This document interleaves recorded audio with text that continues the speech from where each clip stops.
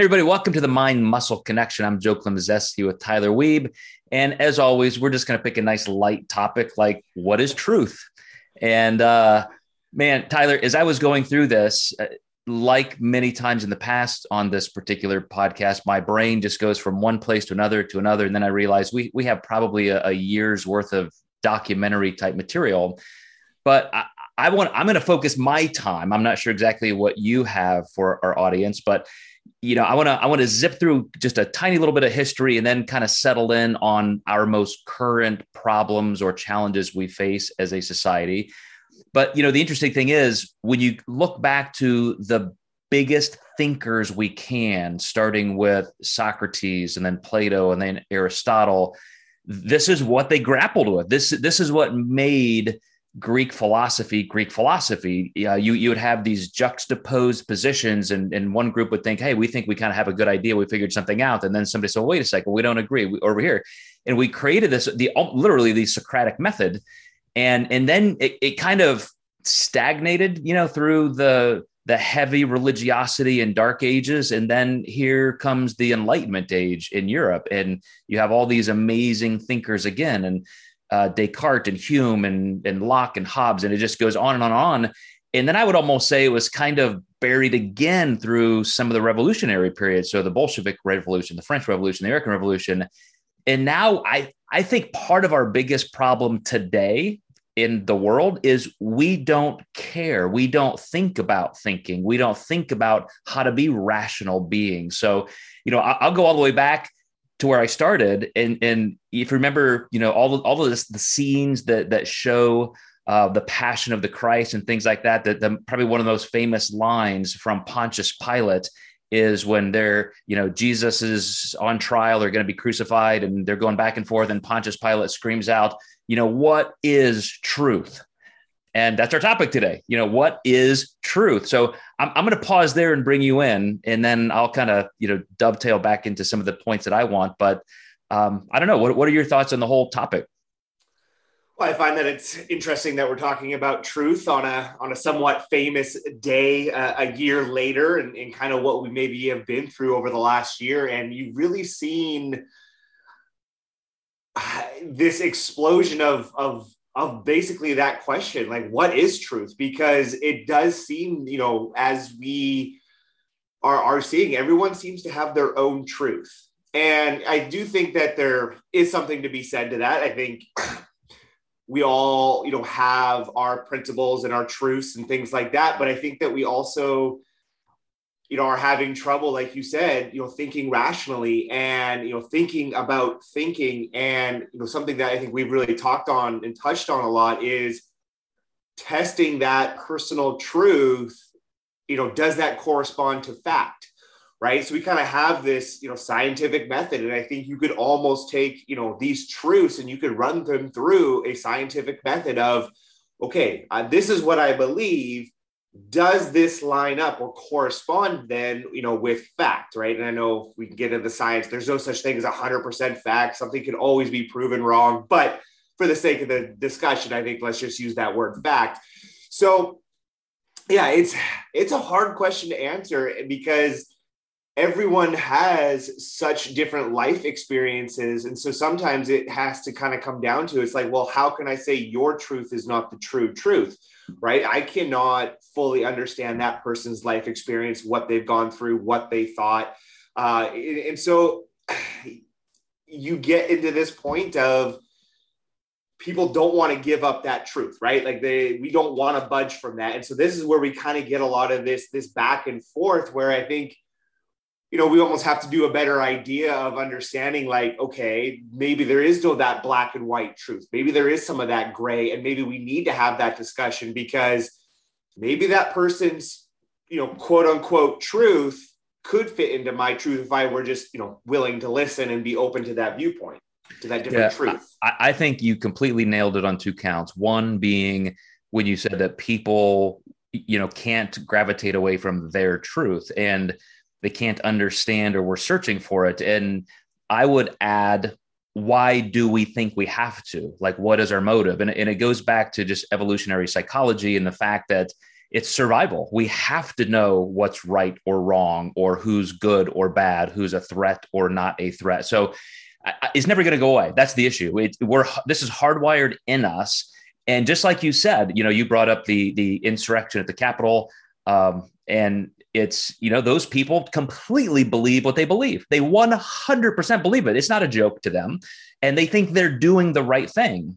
And so I think out of all of the just meanderings we've had philosophically over the millennia, I think right now the greatest definitions we have are ironically from an astrophysicist, Neil deGrasse Tyson, because in the intro to his masterclass, he lays this out so intentionally that he believes we have three kinds of truth.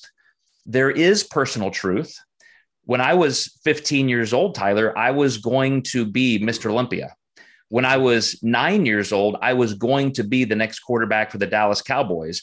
I lived my life according to that truth. That was my personal truth. You couldn't talk me out of it. And why would you want to? Would you really want to, quote, break my toy? Like, would you want to, what does it matter what my personal truth is? And we can get into even belief systems and worldview and religion and all that in that. But then Tyson said, then there's political truth, which is we now collectively combine together with groups to believe something that we think is true. But as you said, that's still different from fact, and maybe it's completely improvable. And then there is objective truth. The force of gravity, 9.8 meters per second squared. We can measure it all around the planet on the surface. There it is. But even that, ironically, that's the truth under certain contexts. Is it true on the bottom of the ocean floor versus the top of Mount Everest? Is it true on Mars? So, even something like that, we have to say, well, it's the truth in this context. So getting back to training, fitness, nutrition, the keto crowd versus carbs, this training versus that training, people are willing to just harm each other. They're willing to attack each other for something that I guarantee they have no idea whether it's true or not. So I wonder, in just the context of our hard training community, what lessons you have learned or that you would want your clients to understand. I mean, I kind of bring it back to and maybe it's not quite at this level for some people, but they believe as much as we do, right? So take whatever you want, insert X, and anytime that you can get that kind of group of people together to buy into this one methodology, you are just going to get that type of belief. And so I think, again, it comes back to that. I'm trying to remember the philosopher, but the loss of the debate or the conversation forum of just how we cannot come together anymore and not have these arguments without this emotion, right? Not being able to understand each other. So when it comes to fitness and all of that, everyone has this, personal truth about their body, right? We have this, well, I'm going to look like this, or I'm going to do this. And then we start to attach emotionally to these different camps, because again, that's just naturally what we do. And then we start to get into maybe that political truth where it's nope, this is the only way. There's no other way to do this.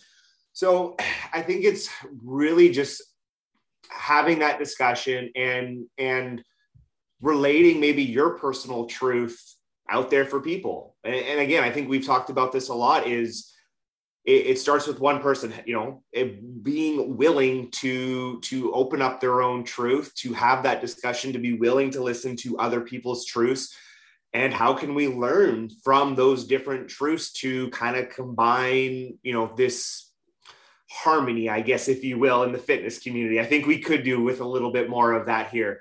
It is a hard one. You are breaking down a lot of people's personal truths, but it has to be done in a way where it's understanding, right? And it's coming from a place of care and like a childlike wonderment, if you will, right? Be curious. These people wholeheartedly believe it for a reason. It's not like they just magically started believing this. There are reasons behind it. So can we get to those reasons, understand those reasons, and then have a somewhat non-emotional discussion about it? There's always going to be emotion, but can we eliminate that friction? Yeah, that comes a lot to personality type. But in my notes, after I sifted through everything I wanted to talk about today, I did end up with two words: curiosity and humility. And I think it's important for everybody to understand that we are consumers of knowledge and quote truth. We want to accept something and believe something. That's what we're going to act on. We're also purveyors of that. We're going to reflect that back into society, and we're going to tell people about that. And I think, how I love through social psychology, the whole tenet of just simply, as you said, taking the emotion out, taking a step back, and understanding that our brain's first goal with every single bit of stimulus is to label something. And if we know that, we instantly want to attach values to that. And so that could be a tripwire, but we don't let it become that. So when I see something new, I immediately want to say, oh, I like that idea, or I'm rejecting that idea. Again, good, bad, right, wrong. And guess what? We like what we like because we already have a very similar or tangential belief to it. And so, that's confirmation bias. We're gonna sift through and keep that information. We have to be willing to check that. And that's where humility comes in, because I know there are people in our industry who are really big voices, and they're aggressive and they're dogmatic. And yet sometimes when they're out there screaming what's right and who's wrong, I look at that and I say, you're a fucking idiot. Like, everything you're saying right now is objectively wrong. It's not a personal truth. It's objectively falsifiable. And yet you're that emotional about it. I can look at that and say, well, let's go to the research and let's see. And maybe there's not enough information, and we can both walk away saying, well, we just don't know, but I believe this and you can believe that, and we can still be friends. But if you're going to be that angry and yell at people, that's one problem. I also see on the other side people who are great leaders in our industry inside the deep fitness community and more broadly, who may have much more winsome personalities. And yet they're also so confident because they can say, well, according to so-and-so in this study in 2004 and so-and-so in 2011, this. And with no animus whatsoever, they're just so dogmatic that they also create this following. And people say, yeah, I love that person, therefore I'm just going to trust their opinion. And I can say, wow, they're wrong too. And I'm sure people could look at me and point out where I'm wrong. And so this is where it comes down to us as a community, because I see behind you about 7,500. and you tell me, Tyler, have you gone to every single label, looked at every ingredient, gone back to the manufacturer and got lab assays on every batch to ensure that everything in that bottle and only what's in that bottle is there, perfect, healthy, been studied? Of course not. You trust that company, and that's the end of the story. That heuristic is in your brain because you trust them and you move on. We got to stop that shit. Like, we got to stop trusting without verifying. And yet we have to do it still with an open, curious, humble mindset. And that's a hard mindset to have, because I think we talked about this last week. People are afraid to come off of their, off the hill that they're willing to die on, right? Their tribe, their identity. Some people in this industry, they've built their whole identity on, keto, or there's so many out there. You lose track of them almost. The mountain man diet or what have you, right? Like, there's so many. And so, yeah, it's just, it's people not wanting to, see the data that might show them that they're wrong, because A, no one likes to be wrong. B, they've built this identity on it. They don't want to be embarrassed. And so, to have, that humility and, that curiosity is a kind of a rare thing, I think, still in this industry. It really isn't there. You get a bunch of, jacked, for the most part, good looking people. You get them, typically they're very, very, I'm blanking on the word here. Competitive. They're very competitive people, right? It's a very individual sport as well. And so we're used to being alone, relying on ourselves.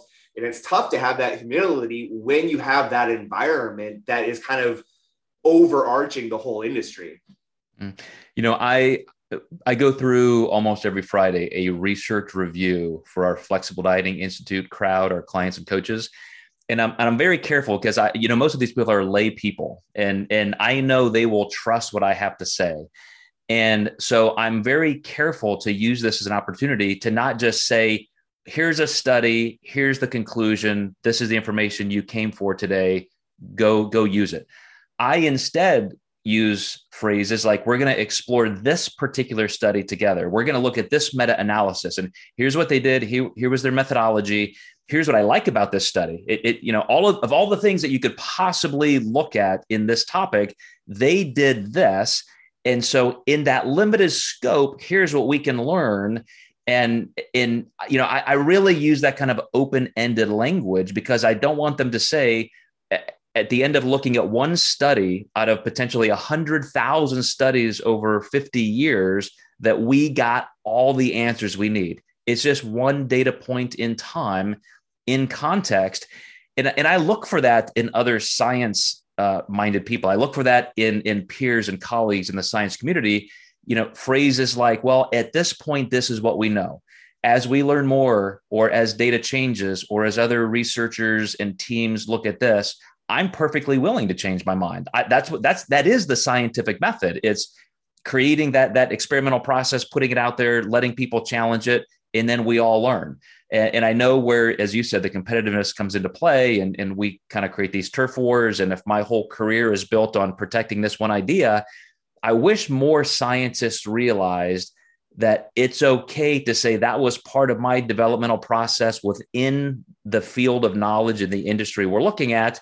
And now we know this. You don't have to, again, to quote you, live and die on this hill, because that is a painful death. I mean, if the world has moved on and you have not, you're back there alone, and you could have still been leading the field, but along that new crest of information. Closed mindset versus open mindset. We've talked about this so much. Is just, and I think you just kind of continue to keep seeing it circling back to that. It's being willing to be open to different viewpoints and being willing just to listen. That's, all that is what it boils down to, is exploring this. When you said, let's explore this, I'd flashbacks to seeing my therapist every time I tell her a feeling. Let's explore this feeling a little bit more. And then I know I'm in trouble, right? All right, we're going deep, aren't we? But yeah, it is, I think, then also you mentioned how you talk to other people about science. And I think that's something that we're missing as well, is how we communicate that across to the people that we are coaching.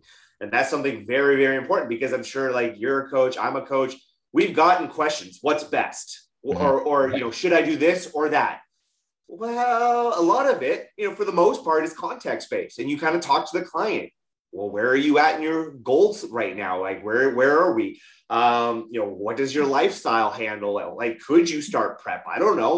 What does your next 6 months of life look like? Oh, I got a vacation. I got this. I got that. Well, in this context, no, the personal truth of you stepping on stage this year probably isn't going to happen. So it is about just having that ask questions, have humility, and explore those options, and really make sure that, whatever that truth is going to be is, going to correspond to that fact, and kind of live within that reality. Yeah. And I'll wrap us up with this note based on what you just said. Even just knowing when something is truly fact-based or not. So going back to how our brains like to label things, if our audience can learn anything from today, it's that when we do encounter something that you just feel that sensitivity, this really means something to me. I'm trying to discover what's right and what's wrong. I want to do the right thing for the right reasons. Just understand there's some emotion and some value-based tension there. And you want to separate yourself from that and be objective, and then realize, okay, I know I'm going to have a propensity toward looking at a personal truth, a political or group truth, and then an objective truth. And even the humility to know that objective truth is contextual, like you said, but where is this going to fall? Where can you put this and categorize it as one of those three without letting it just eat you up as something that has to be dogma? I mean, that's the thing we have to get away from, where every single thing has to be dogmatic, instead of, as Dr. Tyson said, which is just, hey, it could be personal truth, and that's fine. You like it, believe it, tuck it away. It can be something that you and even a group believe culturally, that's fine. But objective truth, we kind of got to pay attention to. And even though we may prove that to be not quite as true as we want, that is the closest thing to fact as we can get. And we're just going to swing between those three categories. All right, guys. Well, Tyler, again, thanks. We're going to keep plowing away through some of these deep topics that I think can help us in our endeavors to be better coaches, better competitors, better athletes. Anybody trying to live an aggressive pursuit of fitness and health, we're going to encounter some of these same things that everybody else does in every other little niche community. So hopefully Tyler and I can be a little bit of a sounding board for some of those ideas within our fitness community. So we'll see you guys next time in the Mind Muscle Connection.